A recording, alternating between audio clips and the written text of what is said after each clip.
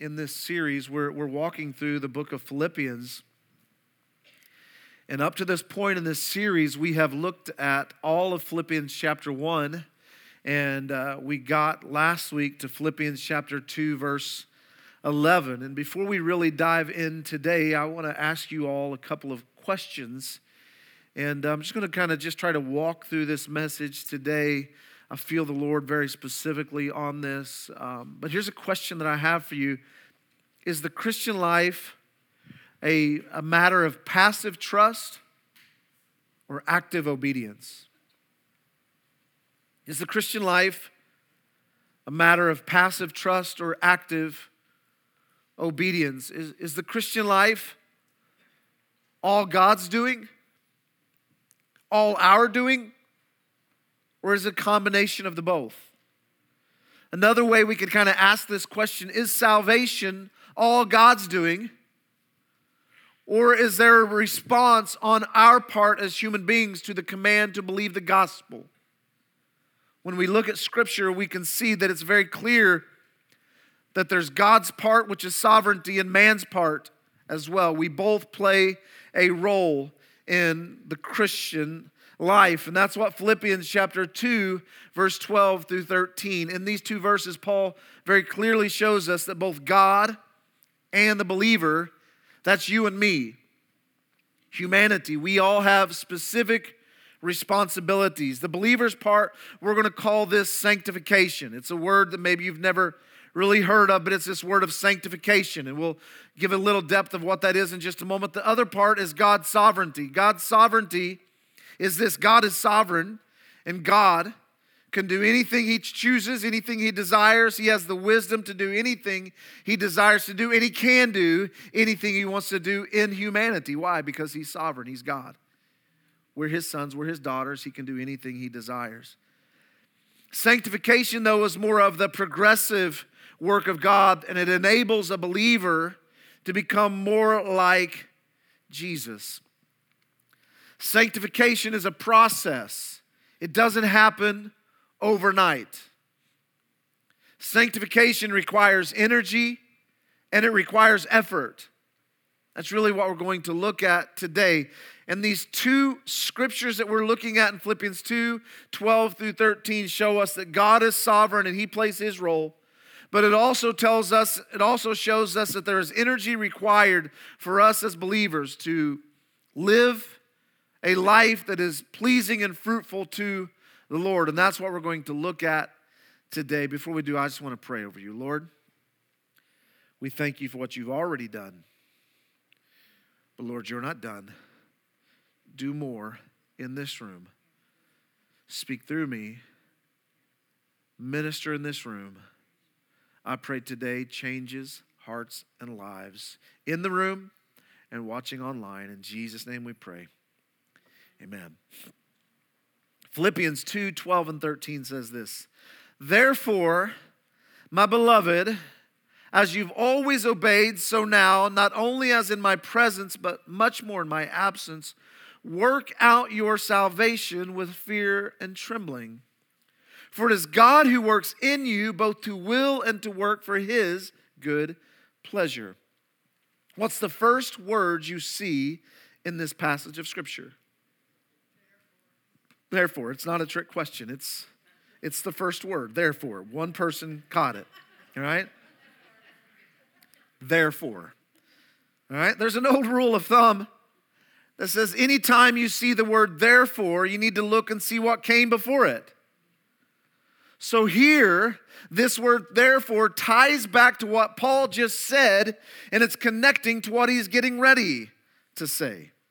So in order to understand verse 12 and 13, we have to understand what precedes it. Well, verse 9 and 11 are what precedes verse 12 and 13. Let's look at this. Therefore, there's that word again, all right? So just pay attention to that word. Therefore, God has highly exalted Him and bestowed on Him the name that is above every name, so that the name of Jesus, every knee should bow in heaven and on earth and under the earth, and every tongue confess that Jesus is Lord to the glory of God the Father. I want to highlight just a few words in this. I want you to see them. Number one, Jesus is highly exalted. Jesus is given the name. Number two, Jesus is given a name that is above every other name. And at the mention of his name, Jesus, Scripture tells us that every knee in heaven, on earth, and under the earth, what shall they do? Number four, they will confess. What are they going to confess? They are confessing the lordship of Jesus. Here's what I want to tell you today. You might not confess Jesus as Lord right now, but there will come a day when every person across humanity will bow at the feet of Jesus and say, you are Lord. Every knee will bow. And so we look at these three verses here. We see that this high exaltation of Jesus is then followed by verse 12 that says, therefore, as you have always obeyed, work out your salvation. And when you look at verses 9 through 11, you can make sense that we want to obey Jesus because he is great and Jesus is triumphant and Jesus is powerful. Why wouldn't I want to obey somebody like that, right? And that's good, but that's not all there is to this. What I'm saying to you is not false, but I'm just saying to you, if all we do is just look back to 9 and 11, we're seeing something that's incomplete. Because that's not all that this is connecting to. Because like I just said, verse 9 through 11 also begins with therefore. So it's also pointing to something that already happened. So we need to go back to verse 5 through 8. And it says this, have this mind among yourselves, which is yours in Christ Jesus, who though he was in the form of God, did not count equality with God a thing to be grasped, but he emptied himself by taking the form of a servant, being born in the likeness of man, and being found in human form, God form, human form, he humbled himself by becoming obedient to the point of death, even on the cross that we'll look at next week. But if we look at verse 5, it says, have this mind among yourselves. What is that mind? The mind of Christ. So that's what Paul's saying here, is that we in the church need to think like Jesus. We need to have the mind of Christ. And it tells us that as Jesus has that mind, and it begins to lay out in verses 6 through 8 what the mind of Christ looks at. Let me just highlight these few. First thing we see is that Jesus was in the form of God. What does that mean? Jesus was God. This is talking about the Trinity. God the Father, God the Son, God the Holy Ghost. Jesus was of that triune being, but it says that he gave that up for you and for me. And what is the mind of Christ? Well, then it says, then he emptied himself. He became a servant. He humbled himself. So what's this saying? Because he emptied himself, you empty yourself. Because he became a servant, you become a servant. Because he was humble, you become humble. And he was obedient. And this word obedient is one of the key words in today's entire message. And we're going to look at it in a little more in depth in just a moment. But let's try to get past therefore, all right? So this therefore in verse 12 is basing this obedience of ours on what just happened. And we see two things just happen. First, the great exaltation of Jesus that Anthony spoke on and did an incredible job last Sunday. But second, we see this great exaltation of Jesus was shown to be a consequence of or a reward for the obedience of Jesus. So here's how we should interpret this and see it. Since Jesus obeyed, since Jesus emptied himself, since Jesus humbled himself, since Jesus obeyed, he became a servant and was rewarded with a high exaltation, we too should therefore keep on obeying, because we too will be exalted just like Jesus. That's what this is saying. So what's that mean? We have responsibilities on our end. If we want to be exalted, and we're going to talk about that, if we want to be lifted up, and Scripture says that we will one day sit there in elevated places with God. If we want to experience that, we too should have the mind of Christ, and we should act like Jesus, and we should obey. And listen to me, if we miss this context of what's happening here, we're missing all of what Paul is trying to say to us. So we have to get this. Real quickly, I want you to look at the next word. It says this, therefore, my beloved. This word beloved is very important here when we understand this. Paul is not speaking to one person here. All right? He's not even really speaking to just one people group. Paul is addressing all believers here. The Greek word here used in verses 12 through 13, this is the Greek language. Every single one of these words that Paul is using are plural words. What I'm saying, Paul is speaking to a group. Paul is speaking to people, not just one person. Paul is not saying to the pastor, you're beloved. Paul is not saying to the prophet, you're beloved, to the prayer warrior, to the missionary, or to the highly gifted Christian. No, Paul is addressing the entire Philippian church, but he's also addressing all future believers. That includes you and me. He's calling us, he's saying we are beloved. So I want you to understand something. I want you to write this down. I want you to get this. All of Scripture is this way, but Paul is very specifically speaking to we first, me second. Catch this. This is huge. I'm going to try to teach you guys today. There's a lot of depth here, okay? I enjoyed studying these two verses as much as I've ever enjoyed studying really anything in Scripture. We first, me second. The next word I want us to get here is this word obeyed. Everybody say obeyed. I think this word is crucial for us. The word obeyed is the compound verb. It's a Greek compound verb, hupakuo, all right? It's where we get the English word acoustics. I want you to hear this. And this word obeyed has the basic meaning of placing oneself under what has been heard. So what it's really referring to is, as a Christian, we would place ourselves under a teacher or under a rabbi. It's placing ourselves under that, and then therefore we submit and we obey. That's what it's talking about here. That's what this word means. It means placing ourselves under the authority of what is heard, and we listen, we submit, and we obey. I want to make sure everyone understands me today. Hear me. Obedience is a condition or a requirement of the Christian faith.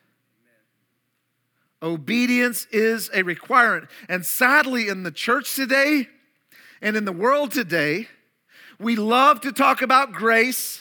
Who doesn't like some good grace, right? I like some grace. Can you add some extra grace on that, right? We like to talk about grace. We like to talk about tolerance. We like to teach on all of it. We want to even experience grace. And I'll tell you, grace is amazing. Grace is abundant. I have experienced grace more than all of you, all right? He's been good to me. That's even one of the things Paul says. Like, I failed as much or more than any of you. But for many of us, grace and obedience, it's like they don't go together. For many of us, what I think it is obedience leaves a bad taste in our mouth. Well, I think it's because we haven't got Philippians 2, 3, and 4 yet that says, don't be selfish. Be humble. Live for others above yourselves. You see, the problem with obedience for many of us is we still like ourselves too much. And so obedience is contrary to our flesh. You see, here's the deal. We want the grace without the obedience. We want the blessing without the effort. We want heaven without sanctification. But it doesn't work that way. Are we getting this? But I want you to hear, I really want to drive this home. Paul says to the Philippian church, I commend you. Everybody say commend. I commend you because you have always obeyed. You have always obeyed. And I want to encourage us today with this core principle of the Christian faith. Keep on obeying. Don't stop. Do not let the world influence your faith. Keep on obeying. All of Scripture, not just the parts you like. Keep on obeying. To live in a manner that is worthy of the gospel, Philippians 1:27, We must keep on obeying. I want to give you this. Obedience is the true test of our love for Jesus. Obedience is the true test of our love for Jesus. And I believe that obedience is the key to discovering God's will for your life. Just as much as grace is key to our faith, so is obedience. Listen to me. If you don't get anything else today, I want you to get this next statement I'm getting ready to make. I don't want us to think here at Destiny Church that as a Christian, all I have to do is say yes to Jesus one time, and then all I get from here on out is grace, and I can live any way I want. Let me say it again. I don't want us to think at Destiny Church that all I got to do is say yes to Jesus one time, and it's grace from here on out, and I can live any way I want, because that is not true. It's not true. Yes, the Christian life is marked by grace.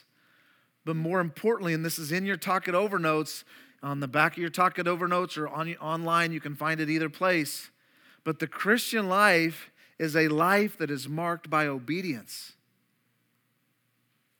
The Christian life is a life that is marked by obedience. In fact, Jesus said in John 14:15, we've looked at this here before, but Jesus said, if you love me, you will obey me. Now, and I said, we've hit this, but I want you to understand, it's not like Jesus said, if you love me, you're going to do what I want you to do. It's not like some dating relationship where they're like, if you love me, you're going to prove it. No, that's not what Jesus is saying. That's not what he's saying here. It's more of a because you love me.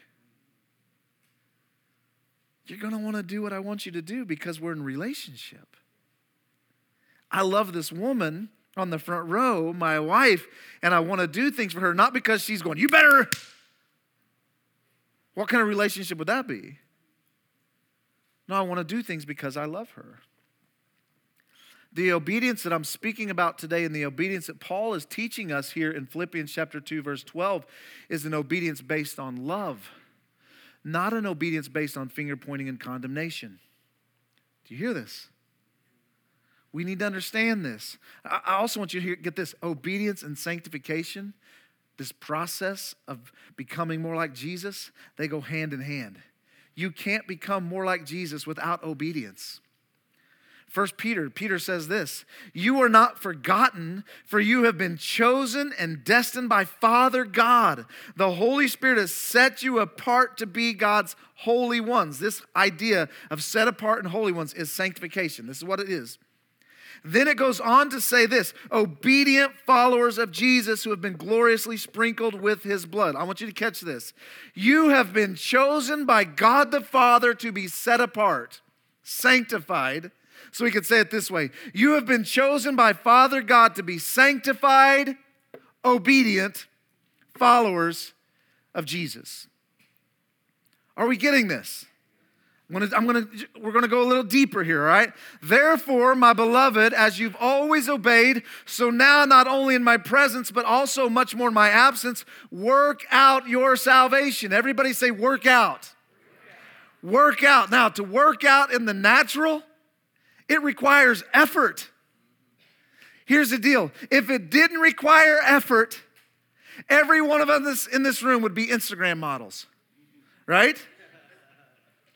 Because if working out was easy, all of us would do it. In the same sense, spiritually, to work out spiritually requires effort. If it didn't require spiritual effort, we'd all be Billy Graham, right? Seeing thousands and thousands of people saved, but working out requires effort. The Greek word translated workout means work in order to bring something to completion or fulfillment. We could say here this idea of workout means produce or bring about or cause it to happen or affect the outcome by your effort. Now, something I want you to understand here is because I've interpreted this scripture half-truth for a lot of years, okay? I'm going to explain this, but I want you to hear me. Paul is not speaking to non-believers here. Paul is speaking to Christians. It's important you catch this. This idea of work out your salvation is not referring to the initial act of salvation. I want you to hear me. I want to teach you just a little bit. Meaning, when Paul says work out your salvation here, he is not talking about the moment you say yes to Jesus for the first time. When you say yes to Jesus, when your prodigal son or daughter comes back to the Lord, they don't have to work to produce their salvation. God is not saying, Paul is not saying, hey, get cleaned up and put some skin in the game before I give you grace. That's not what he's teaching here. I want you to hear this. You don't produce salvation. Another word would be justification. You don't produce that. You can't bring about your salvation by working harder. God does this through faith and faith alone. Do you hear me? I am not telling you today that your family members and friends have to work out and produce their salvation. It is a gift of faith that comes by faith and believing in God alone. If you confess with your mouth that He is Lord, you will be saved. You do not have to work for it. But the idea of work out your salvation here is for people who are already believers. And Philippians 1:6 tells us that God is working out in us for our good. So this idea is talking to believers. Paul is not talking to people who were not yet saved, telling them, hey, you need to work hard in order to be saved. Rather, he's talking to those of us who are already believers, and he's telling us, I want you to hear me, to live out your faith, to work out your faith, to flesh out your faith. Hear me, there's going to be some effort required. Another way, it's going to cost you something to be a follower of Jesus. Take up your cross, the Gospels say. Deny yourself. Follow Jesus. You know what? To take up your cross requires effort. I can't just say yes and then do what I want to do. It requires effort. Another way we can think of this and look at this is this word discipleship. We are all called to be disciples of Jesus. We never stop being disciples. We are never to stop growing in our faith. The word discipleship means the process of becoming more like Jesus. It's sanctification. To live out or to work out your salvation, we need the ongoing, everybody say ongoing, process of discipleship. This is why table groups are so important. This is why these conversations around your table at your home are so important. It's a process. Something else I want you to catch, and maybe this will make it go ding, ding, ding in your brain here, but the word salvation that we're looking at in Philippians chapter 2, verse 12 is referring to our future salvation. Because you see, Paul preaches on more than one salvation. What are you talking about? This is our yet to come. It's talking about resurrection. It's talking about our eternal life. That's what Paul's talking about here. Your future salvation. That is yet to come. So I know I've thrown a lot at you. Let me try to tidy this up and just make people in the room not be like, oh my gosh, what's Pastor Chad saying? All right? I'm not teaching heresy, all right? Paul is not telling Philippians they need to make their salvation happen. Salvation initially, justification, is a free gift. You cannot earn it. You cannot work for it. It's a one-time act of your faith connecting with God.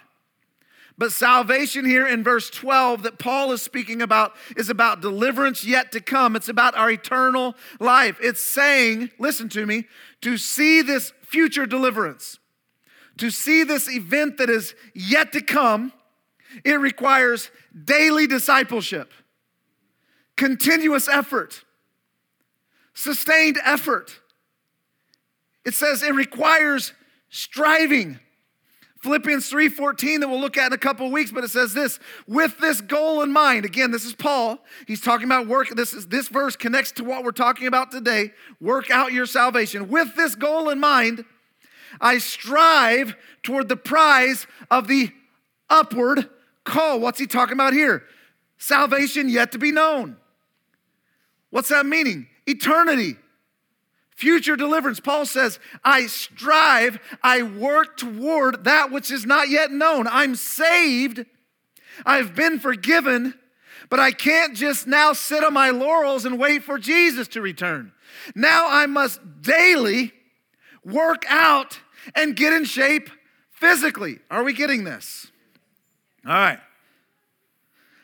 I don't work to get saved, but I do work to stay saved.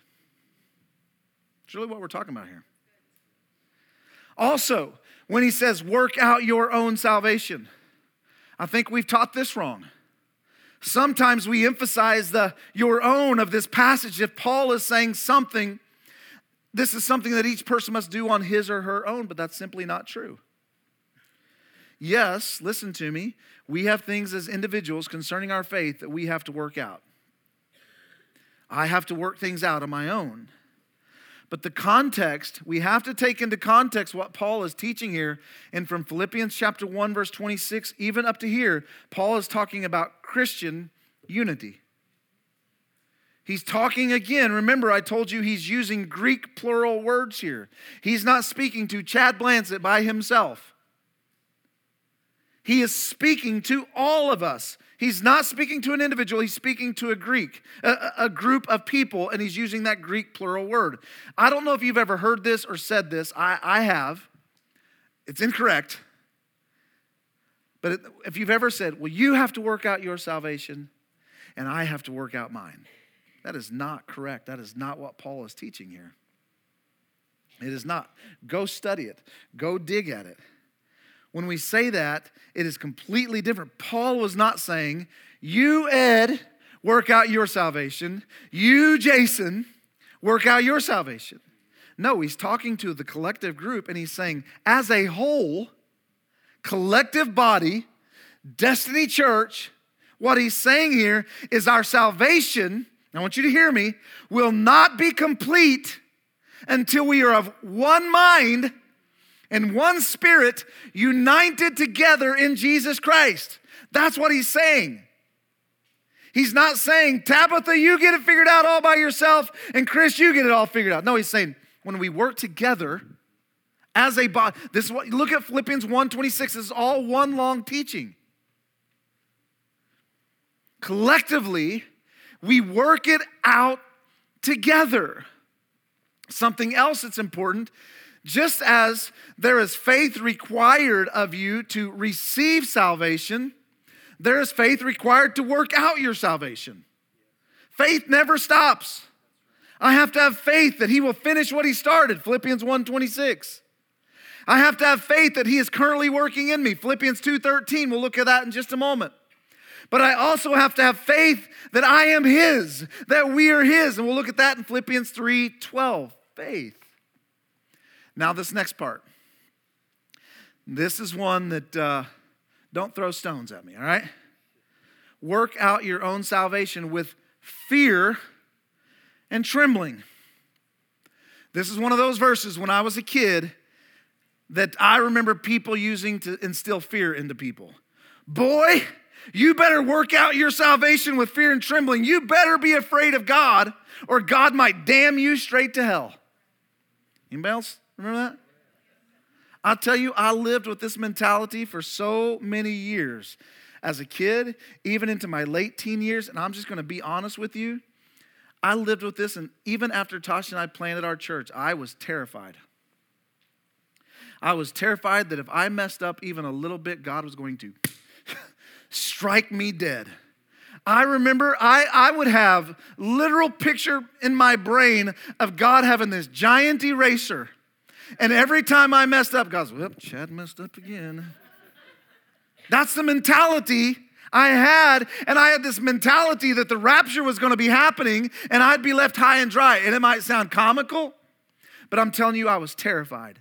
And listen to me, I remember as a kid, I would show up at my parents' house after school or my grandparents' house. And if they weren't home, and they should have been home, terror. And I would start calling every single holy person I knew.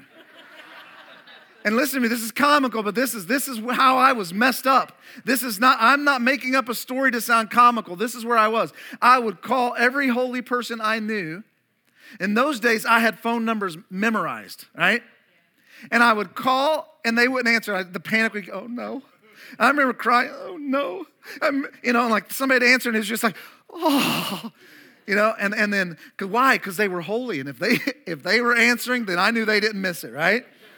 But the cool thing is back in the day, some of you don't remember this, then I would hang up. Not ever saying a word. Why? Because we didn't have caller ID in those days. And they didn't know who was the weird person that was calling me. And I was like, all right, now I can eat snickerdoodles that Grandma made because now I'm going to heaven, right? But I'm sorry. I just don't think Paul is telling us here, be terrified. Yes, God is holy. He's holy. And we need to fear him. And we need to obey him. And we need to worship him. But I personally do not believe that God is telling us as believers that we need to live in a continual state of anxiety and nervousness and anxiousness over our faith. I cannot wrap my mind around this, and this is so contrary to what Paul teaches throughout the New Testament. Fear and trembling here is not a threat, like, oh man, you better work out your salvation with fear and trembling because God is about to bop you. No, it's since you have obeyed and continue to obey. Continue to work out your salvation with fear and trembling, for God is amongst you. God is working on your behalf. God is lifting your burdens. So fear and trembling here is not a threat, but rather it's reverence. It's awe. It's respect. It's honor. It's wonder that God Almighty is working in my midst. I'm so awed by the fact that the creator of the universe is working in my midst. Therefore, I want to obey and I want to work out my salvation because he has been so good to me. It's holy fear. It's reverent fear. Romans 8:15 and 16. Paul's speaking about the same thing here. He says the resurrection life, he's talking about salvation yet to come, you receive from God is not a timid, grave-tending life like fear. It's adventurously expectant, greeting God with a child like, what's next, Papa? Why? Because we know who he is and we know who we are, father and children. Man, so good. So let me say this before we move on to verse 13. The fear and trembling here that Paul is speaking of is not the fear and trembling of a low-life wannabe who's done something wrong and he's just waiting to get caught. I need to hide. I hope God doesn't. That's not what it's talking about. The fear and trembling here is like that of a child who is simply awed and stunned by the fact that a holy God, the God of the universe, is present in their life and he's working in and through us for his good pleasure. It's awe. It's wonder. We got this? All right. So let me close up by telling you the band can return. We've seen our part in the sanctification process. Our part, listen to me, I want you to hear me today, it takes effort. It's ongoing. It's discipleship. It's obeying. It's unity with other believers. You think, well, all I got to do is make sure I'm okay with God, but I can hate everybody else. Nope. Not true. Not true. You have to be united with other believers, other people, every color, every faith, I'm not talking about faith in the sense of, well, I don't have to serve God. No, I'm not talking about that. I'm talking about we have to be united with the body of Christ. And finally, in verse 13, we see God's part. Paul says for. Everybody say for. This word for connects back to what Paul said in verse 12 when he said, whether in my absence or in my presence. What he's talking about is he said, hey, God's present and he's what matters anyway. This is what he's saying. He says, for it's God.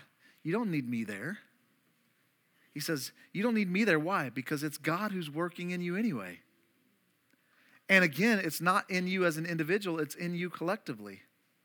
God is working in you collectively both to will and to bring about his good pleasure. Why does Paul, here's my last question for us. Why does Paul add to, it is God who works for you? Why didn't he just stop with work out your salvation with fear and trembling, for it's God who works in you? Boom, end of sentence. It would be so good, right? And it would have sounded right. But why does Paul add to will and to work for his good pleasure? Well, look how it says it from the Living Bible. For God is at work within you, again, collectively, helping you. What this means here is God is at work in you, and he helps you collectively want to obey him. What's this talking about? This is about our individual desires and our collective desires. God, listen to me, Destiny Church, God is trying to get our collective desires connected to his desires. But why does he add a little bit more? Because it's not just about having right desires, because the Pharisees, I think, had right desires, right? But their actions were wrong. It's not just about having the right desire, it's about having the right desire and putting some work into it. Paul goes on to say, and then God helps you do what he wants. This is about works. So what's this saying today? God's working in you, and his Spirit is giving us, the believer, collectively first, and then as an individual, he's giving us both the desire and the strength to live for him and work for him until he returns. That's what this is saying. So when we put all of this together, let me summarize it. What we have in Philippians 2, 12 and 13 is a call for believers to live out what the gospel has produced in our hearts, because the advancement of the gospel is at stake. And we do this in reverence and awe of the Lord, but we can also move forward with confidence knowing that God is working in us and through us. So the question that we wrestle with a little bit today, and I want you to even wrestle with these a little bit in your Talk It Over groups. As New Testament believers who are called to live a life that is worthy of the gospel, are we doing that? Are we living lives that are worthy of the gospel? Are we obeying God? Are we working out our salvation collectively and individually with fear and trembling? And are we doing our part to advance the gospel? That's the question. That's what God's speaking to us today.